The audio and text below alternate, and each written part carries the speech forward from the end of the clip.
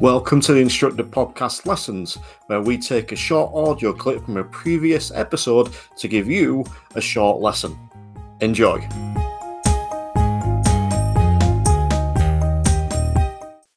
CPD, why do you think that's important?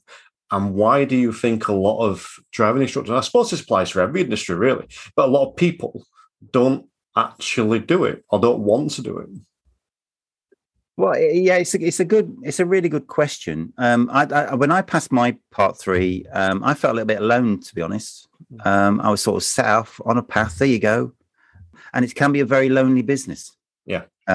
If that's what you choose. The problem with being out there on your own or alone or not in touch with what's happening with the industry is that quite soon you can be left behind. Because if there's one thing certain in this life, in this world, is that change will always happen. And I've always thought, me personally, I wanted to remain ahead of those changes, because then I remained trying to be the best that I could be. I wanted to understand how the industry was changing, what new things were coming out, if there were any new things coming out, how my own personal skills might need to grow, develop, and change. Because I had a growth mindset, I had but I absolutely understand that not everyone is like that.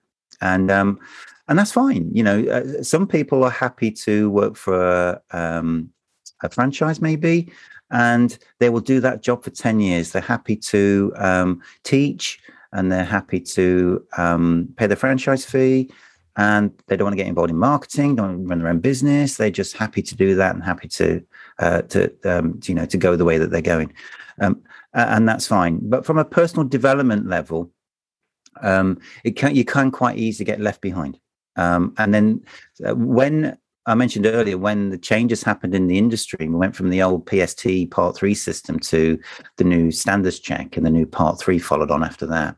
It was like a tsunami of change. There was all of us. It wasn't overnight, but it felt like it was completely different now.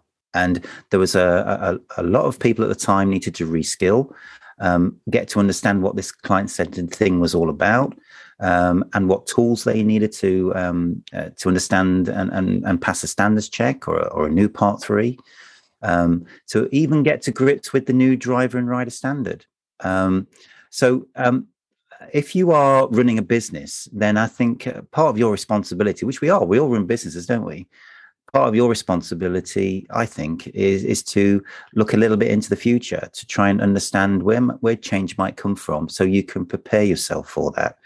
Because ultimately, there's as we run businesses, there's an income, and we want to protect our income. We also want to grow and develop, and some of us go on to aspire to bigger things, like run our own driving school. So being close to the industry, just to even go to the occasional show. There's the big Intelligent Instructor show coming up in October. I'll be presenting there, so if you want to come along and join me, I'll be happy to see you. But shows like that, just once a year, just to keep touch base with what's happening, I think is invaluable, because it certainly was invaluable to me.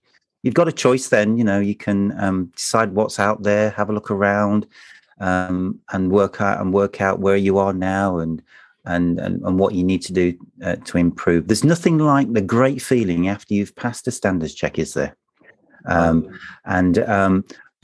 wouldn't it be great to say, well, that was effortless, rather than I had to do something to do that? I don't think we all should have to do something new to pass a standards check. I think that what we're doing already should far and exceed a passing a standards check. And that's because we focus on being the best that we can be. Not for us. Well, it depends where your passions lie, but my passions lie with the end result, the pupil, and their safety after the driving test.